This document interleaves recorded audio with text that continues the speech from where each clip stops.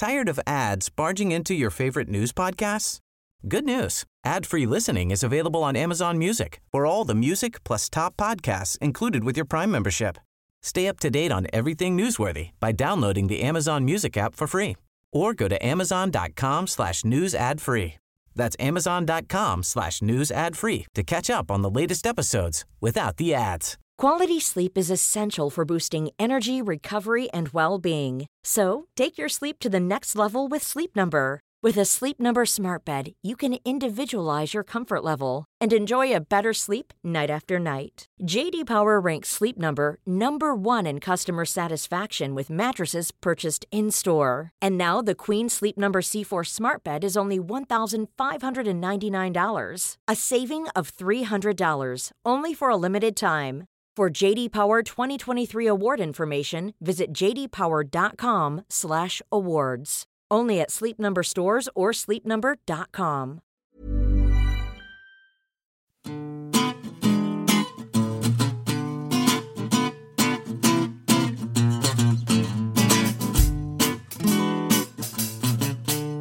On today's New Statesman podcast, Anush, Stephen and I discuss the second lockdown in England, and you ask us, how is Angela Rayner doing as Labour's deputy leader? In case you've been living under a stone for the weekend, just to let you know, England is heading into another lockdown on Thursday night, pending approval from the House of Commons. Boris Johnson disrupted everyone's Halloween. He disrupted my pumpkin carving to make the announcement on Saturday night.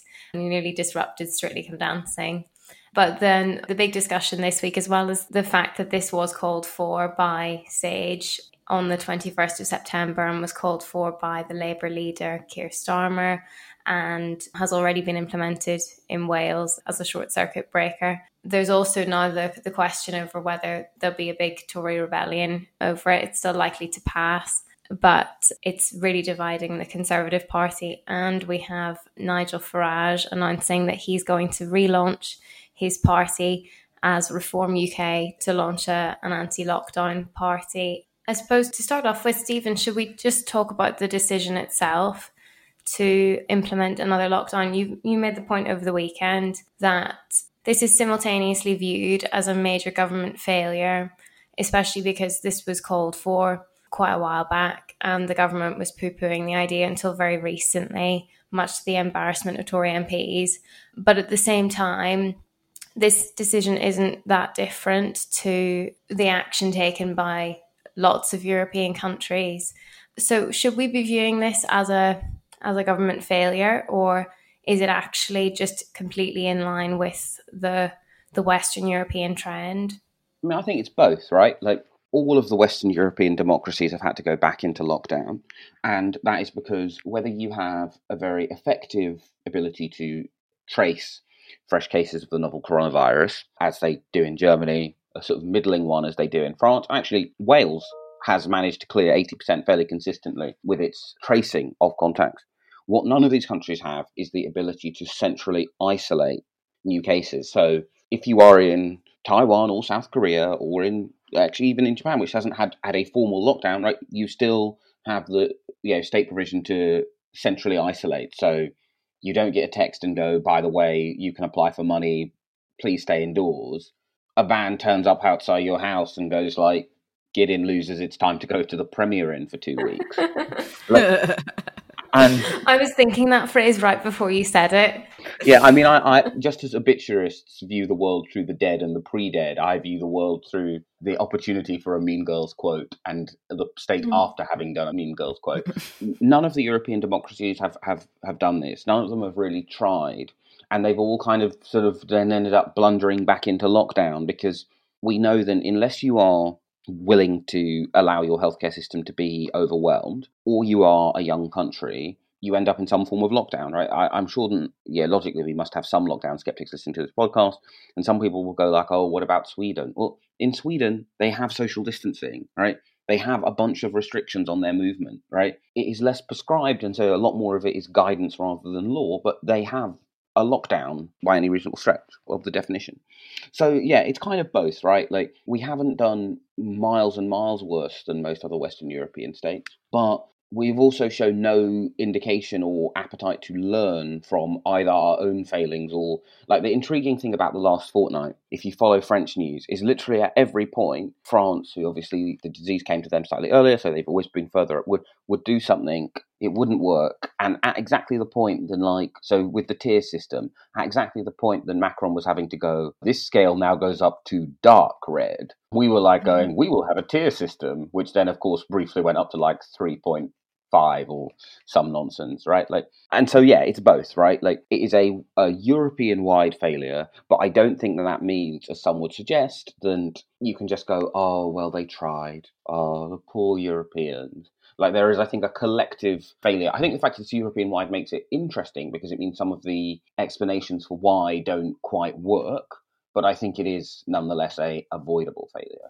Yeah, I suppose it's a problem of scale rather than of type, that all of these countries are encountering the same problems and there isn't an obvious model to point to in another Western country where a country has managed to avoid a second lockdown altogether by having a very good test, trace and isolate system.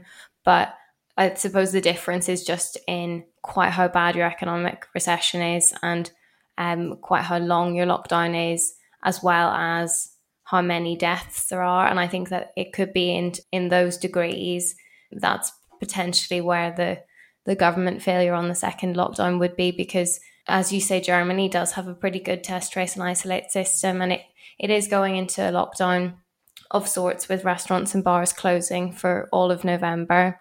But I feel like Germany's been doing much better in lots of ways in terms of deaths and the economy.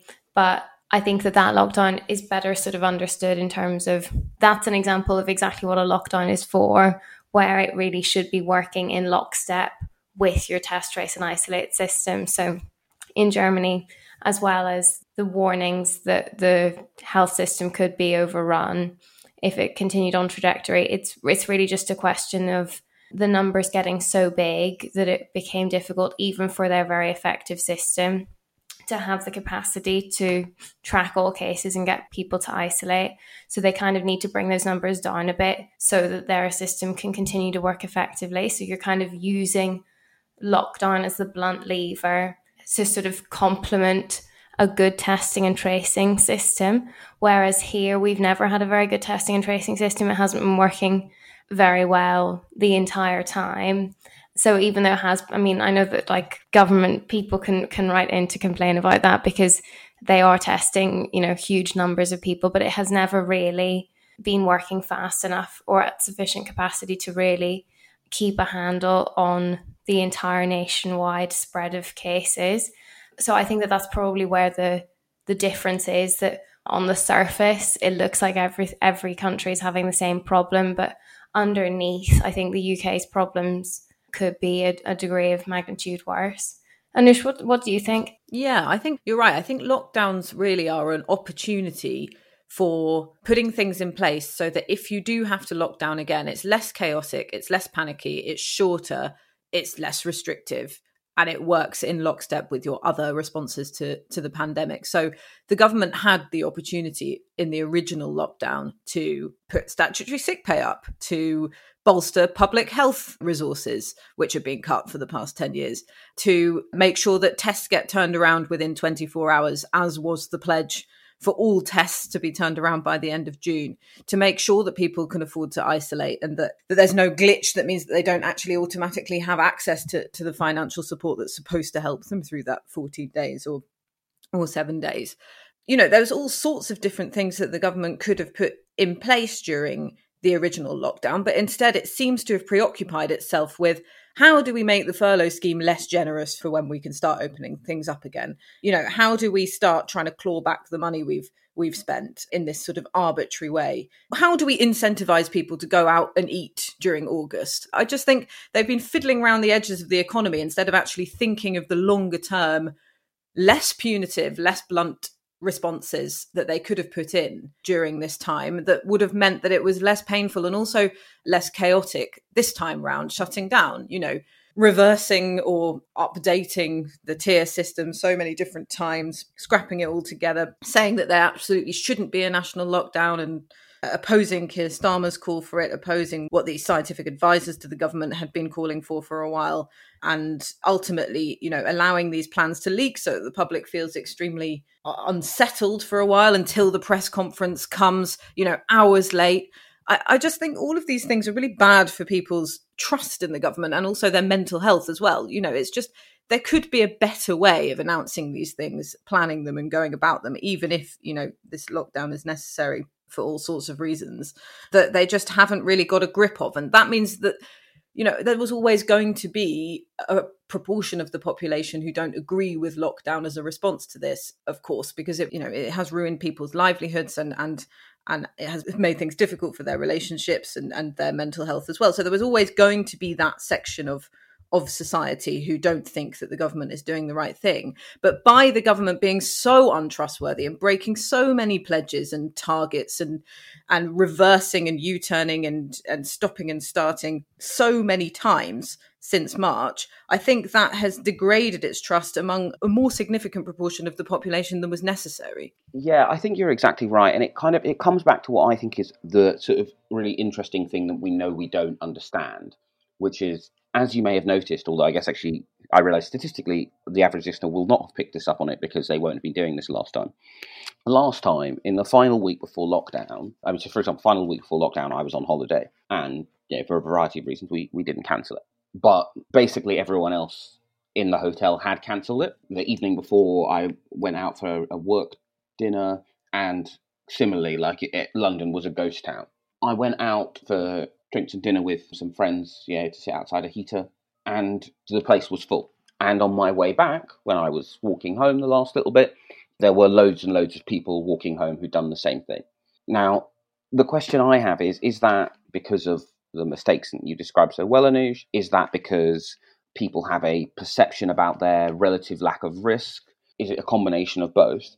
And does it have implications for how effective another lockdown will actually be in terms of curbing the spread of new cases? Who knows? Yeah, I've been noticing that in my own behaviour too. That definitely, I was thinking, queuing for Sainsbury's the other day, I was thinking about how I used to find it so annoying if people queued too close to me and weren't observing the markings while standing there on the markings this time, and just thinking about how much more relaxed about those kinds of things, that I think that there has been a big spread of opinion on all of this since the very beginning of the pandemic. But I think that probably in general, just the fact of living with it for months and months, when it was new, people were a bit more cautious. Definitely, I found it really annoying on the street if people walked too near me, whereas I don't really notice anymore because we know so much more about how the difference in aerosol transmission is so different outdoors, that there's an incredibly low risk of catching the virus from somebody when you're standing outside in the open air. I'm sort of noticing those little behavioural differences in myself, even though my position on most things has broadly stayed the same. And I think that that's probably replicated across society, especially because people know that once we go into this new lockdown in England, we might not necessarily leave it on the 2nd of December. And so even though it makes no sense from a health perspective to be, getting in all your last trips to the pub and trips to restaurants in one big rush right before we lock down, I think that is what people may well do, rather than last time, as you say, where everyone could see the trend in other countries, especially it was the case everywhere, but especially in Northern Ireland, where the rest of the island was already in lockdown. People were voluntarily staying at home. And also I think because that was the public health message in America, and in so many ways we, not really anymore with the pandemic, but in those early days, the sort of the Instagram messaging and the messages from any American public figures that you'd be aware of was to stay at home. And I think people in the UK started staying at home for kind of that reason, the international influence of it, but people don't want to do that this time. Yeah. I think what's interesting is that there's been certain differences with this lockdown to the last one that actually tell you quite a lot about where the government stands. So I had an email from someone who's been shielding this entire time, who I spoke to for a piece a while back this morning, and she was saying, well, look, they've completely abandoned us now, because what they've said is, no, we're not going to ask people to shield again. Which, you know, sounds nice on the surface of it. It sounds like, great, you know, I won't have to be locked up in my home like I was at the beginning, perhaps with not very much of a support network around me and feeling lonely, etc. But actually, what she was saying was she felt like it was so that the government wouldn't feel obliged to put anything official in place to actually support them. What's interesting is, because it's winter coming up and people are going to be at home much more, their bills are going to be much higher, on top of how high their bills actually were over the original lockdown. You know, she was saying that she was dreading her utility bills coming through the door during that lockdown. This time round, with the cold of the winter, it's going to be a lot worse. We're actually working on a piece mapping fuel poverty onto the areas with the highest coronavirus rates in the country at the moment. But what's interesting is they did miss out any sort of plan for those shielders, kind of saying, of course, you should be extra careful. And it almost sounded like, well, we want you to stay at home, but we're not going to tell you to stay at home. But please don't leave the home, so that our hospitals don't get overwhelmed by people who are vulnerable. And I thought that was quite telling. And similarly, I know we've all said it before many times, but there's been no suggestion of increasing statutory sick pay either, which I think seems very strange, to sort of be digging your heels in on what would be quite a small amount of money. I think that those things sort of tell you where the government is really, which is, I think they're still trying to tread a middle path, and they don't want to be seen to be picking health over the economy or the other way around. I know that sounds ironic because they are locking down for a month, but I still think if you look at the detail, you can see kind of what they've chosen. And of course, it's a false binary anyway, because when you lock down, people suffer from non-COVID-19 conditions a great deal more, which we've covered quite a lot on the New Statesman, and you have a sort of growing mental health crisis along the way. Yeah, and I think the policy argument is I find really, really interesting now. I mean, I think a lot of it is done without a lot of nuance and in quite bad faith, but I think the way it's increasingly splitting into a sort of pro or anti-lockdown position is interesting, because as someone who, since Sage recommended it, has sort of personally thought that we absolutely should be going for a short circuit breaker, and we should have done that over half term. I suppose I'm like the archetypal pro lockdown person, but I'm not pro lockdown really.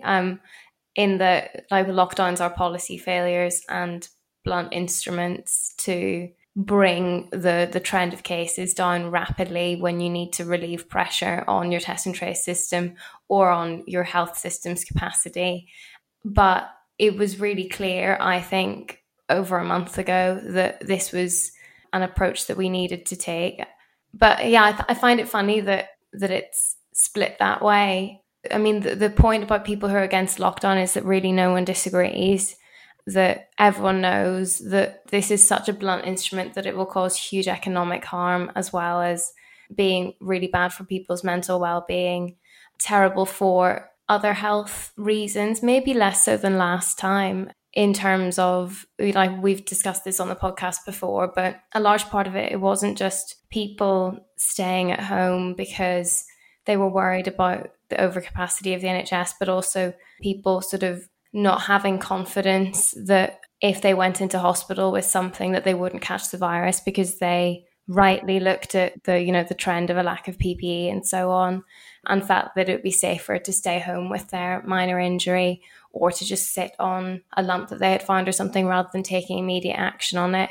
And maybe people will have a bit more confidence this time that they can go into hospital, and hopefully PPE supplies and so on will be better, so that won't be so much of an issue.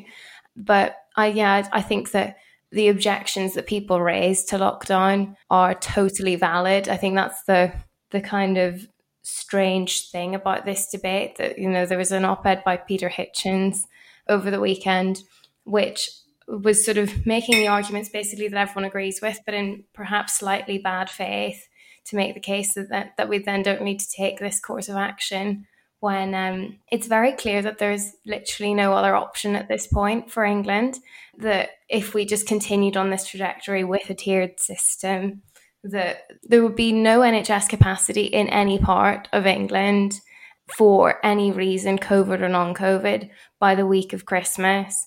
And in certain parts of England, that would be the case from mid-November. We're sort of at the point where your ideological position on lockdowns is slightly irrelevant, but it isn't stopping people having their ideological positions on lockdowns. But I think it's funny that you can leverage certain objections in certain ways.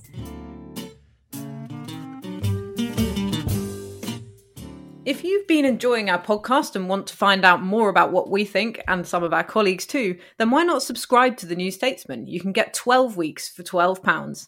Go to newstatesman.com/subscribe12.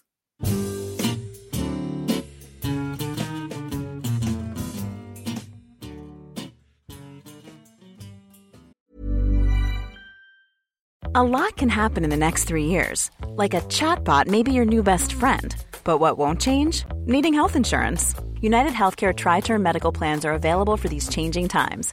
Underwritten by Golden Rule Insurance Company, they offer budget-friendly, flexible coverage for people who are in between jobs or missed open enrollment. The plans last nearly 3 years in some states, with access to a nationwide network of doctors and hospitals. So for whatever tomorrow brings, United Healthcare Tri-Term Medical Plans may be for you. Learn more at uh1.com.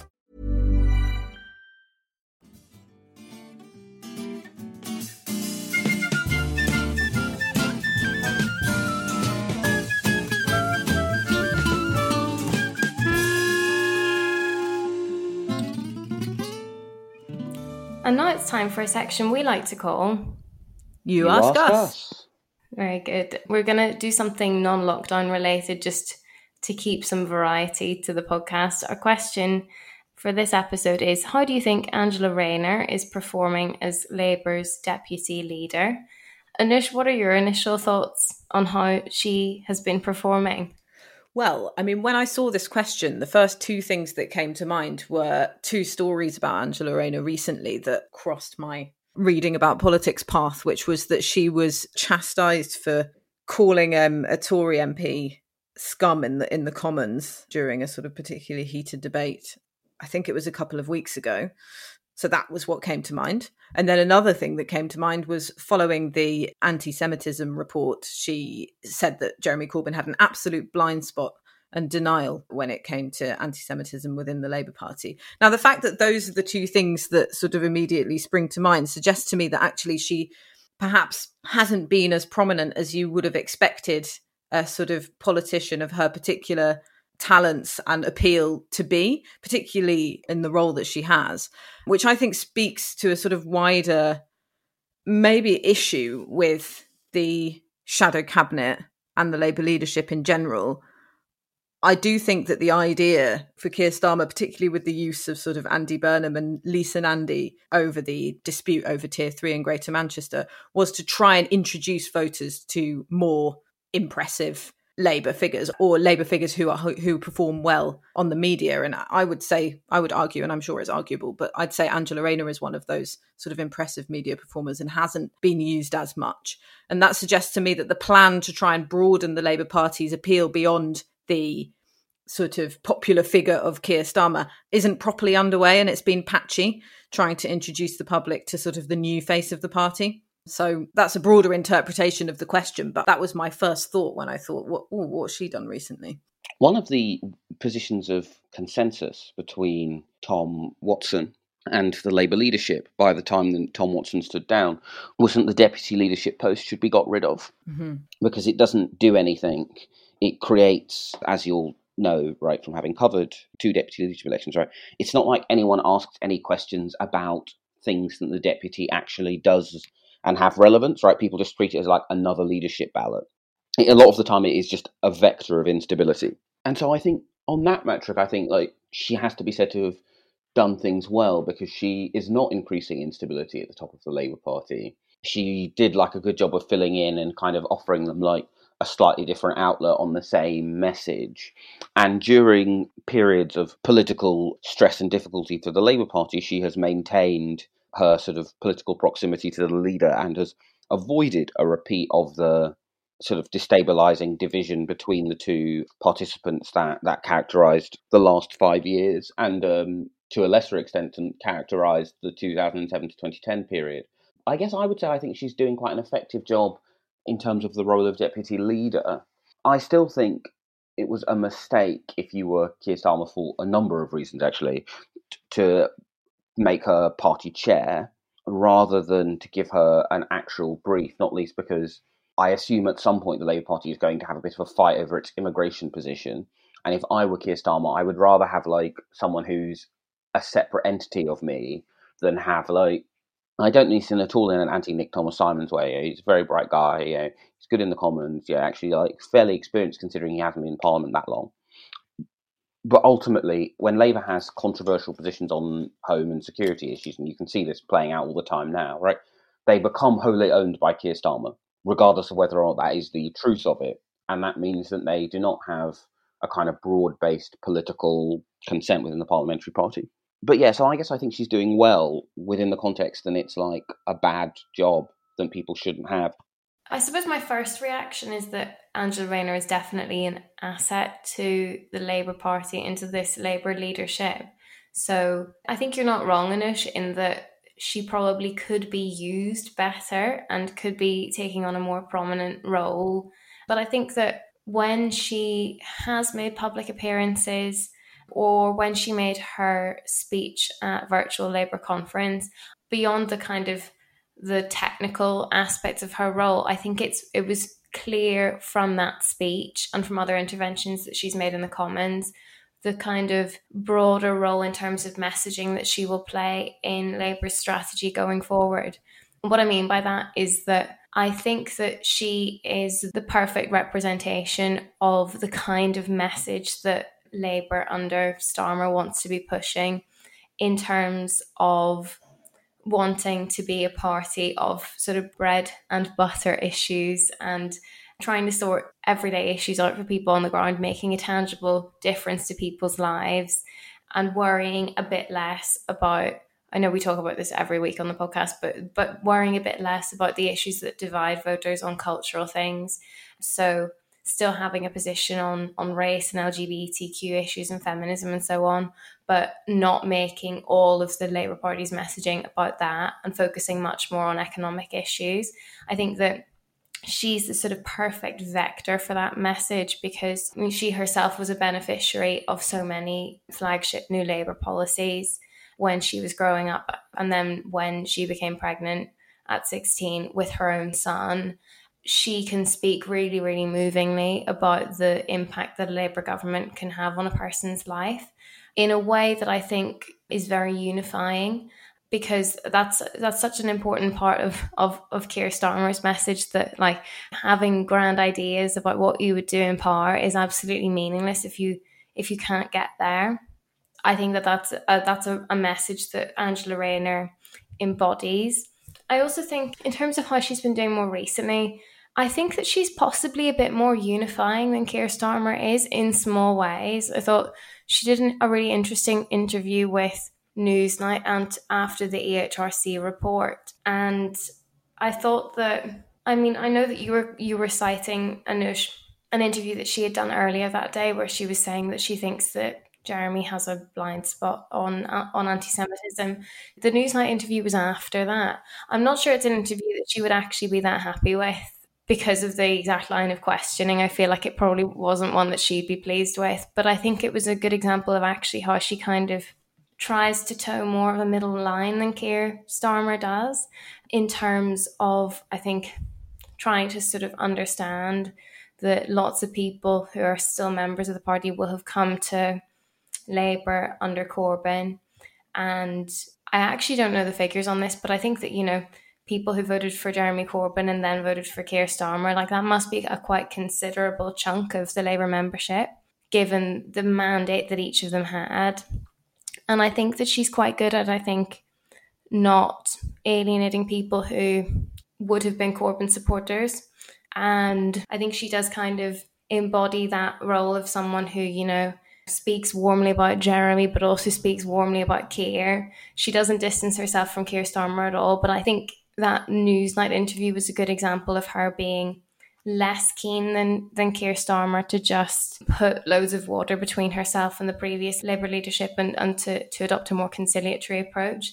But I think the interesting thing is I wonder what the person asking the question was thinking of in particular, because I know you mentioned it in it, but that scum incident where she called a Tory MP scum across the House of Commons chamber when she was sitting at the dispatch box, that was quite controversial and got a lot of news pickup. It hasn't really altered my assessment of how I think she's doing, because I actually think, I don't think that you should call people scum in politics, because even if that's your view of parts of the Conservative Party, I don't think it's very helpful for our political discourse if you implicitly concede that sometimes it's a case for like more abusive language. I think that comes back to bite you when we live in such a toxic political culture. But I do think that large parts of the Labour supporting base won't mind Angela Rayner saying that, particularly on the issue of free school meals. What do you think about it, Anish? It's poor use of language, and I think that anything that politicians can do to dial down the sort of division and sort of hostility that we have in politics today is welcome. So I don't think she should have said it, and it was right for her to be sort of chastised for saying it. But in general, in the chamber, she has, other than that incident, she has been quite impressive. I remember when she stood in for PMQs for the first time, and she did do really well, and it was interesting because it made clear that she's not only seen as quite an impressive performer on sort of her side of the benches, but I think you wrote this up at the time, but Boris Johnson sort of completely changed his approach to PMQs for that performance, didn't he? That shows you in itself that probably it was more about the optics of, like you wrote, I think, sort of a northern working class woman, you know, facing up to an ex-Etonian Bullingdon Club type in Boris Johnson. Obviously they thought, well, it's not going to look good if he's sort of hectoring and doing his usual irritable, baffled routine in front of her. So he did change his approach, but also I think it is sort of flattering to her, isn't it? Because it suggests that they thought, okay, she's quite a good performer and we've got to work out a way of taking the sting out of her questions. So I think, I come back to my original point that she was good then. Clearly she's seen as an impressive performer on both sides of the house, and therefore she's kind of been underutilised. But as Stephen said earlier, that may be the constraints of the role that she's in as well. Thanks for listening to the New Statesman podcast with me, Al Ray, my colleagues Anush Shakelian and Stephen Bush. We're produced by Nick Hilton, and our music is Devil with the Devil, licensed under Creative Commons. Thanks for listening.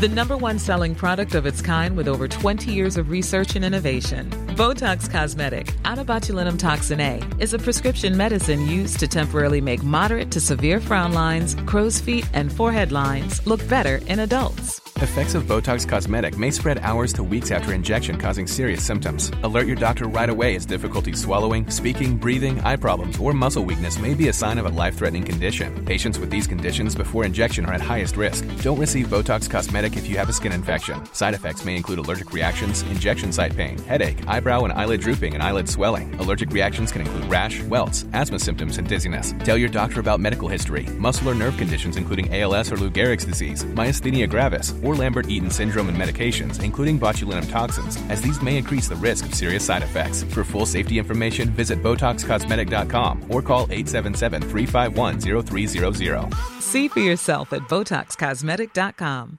Tired of ads barging into your favorite news podcasts? Good news. Ad-free listening is available on Amazon Music for all the music plus top podcasts included with your Prime membership.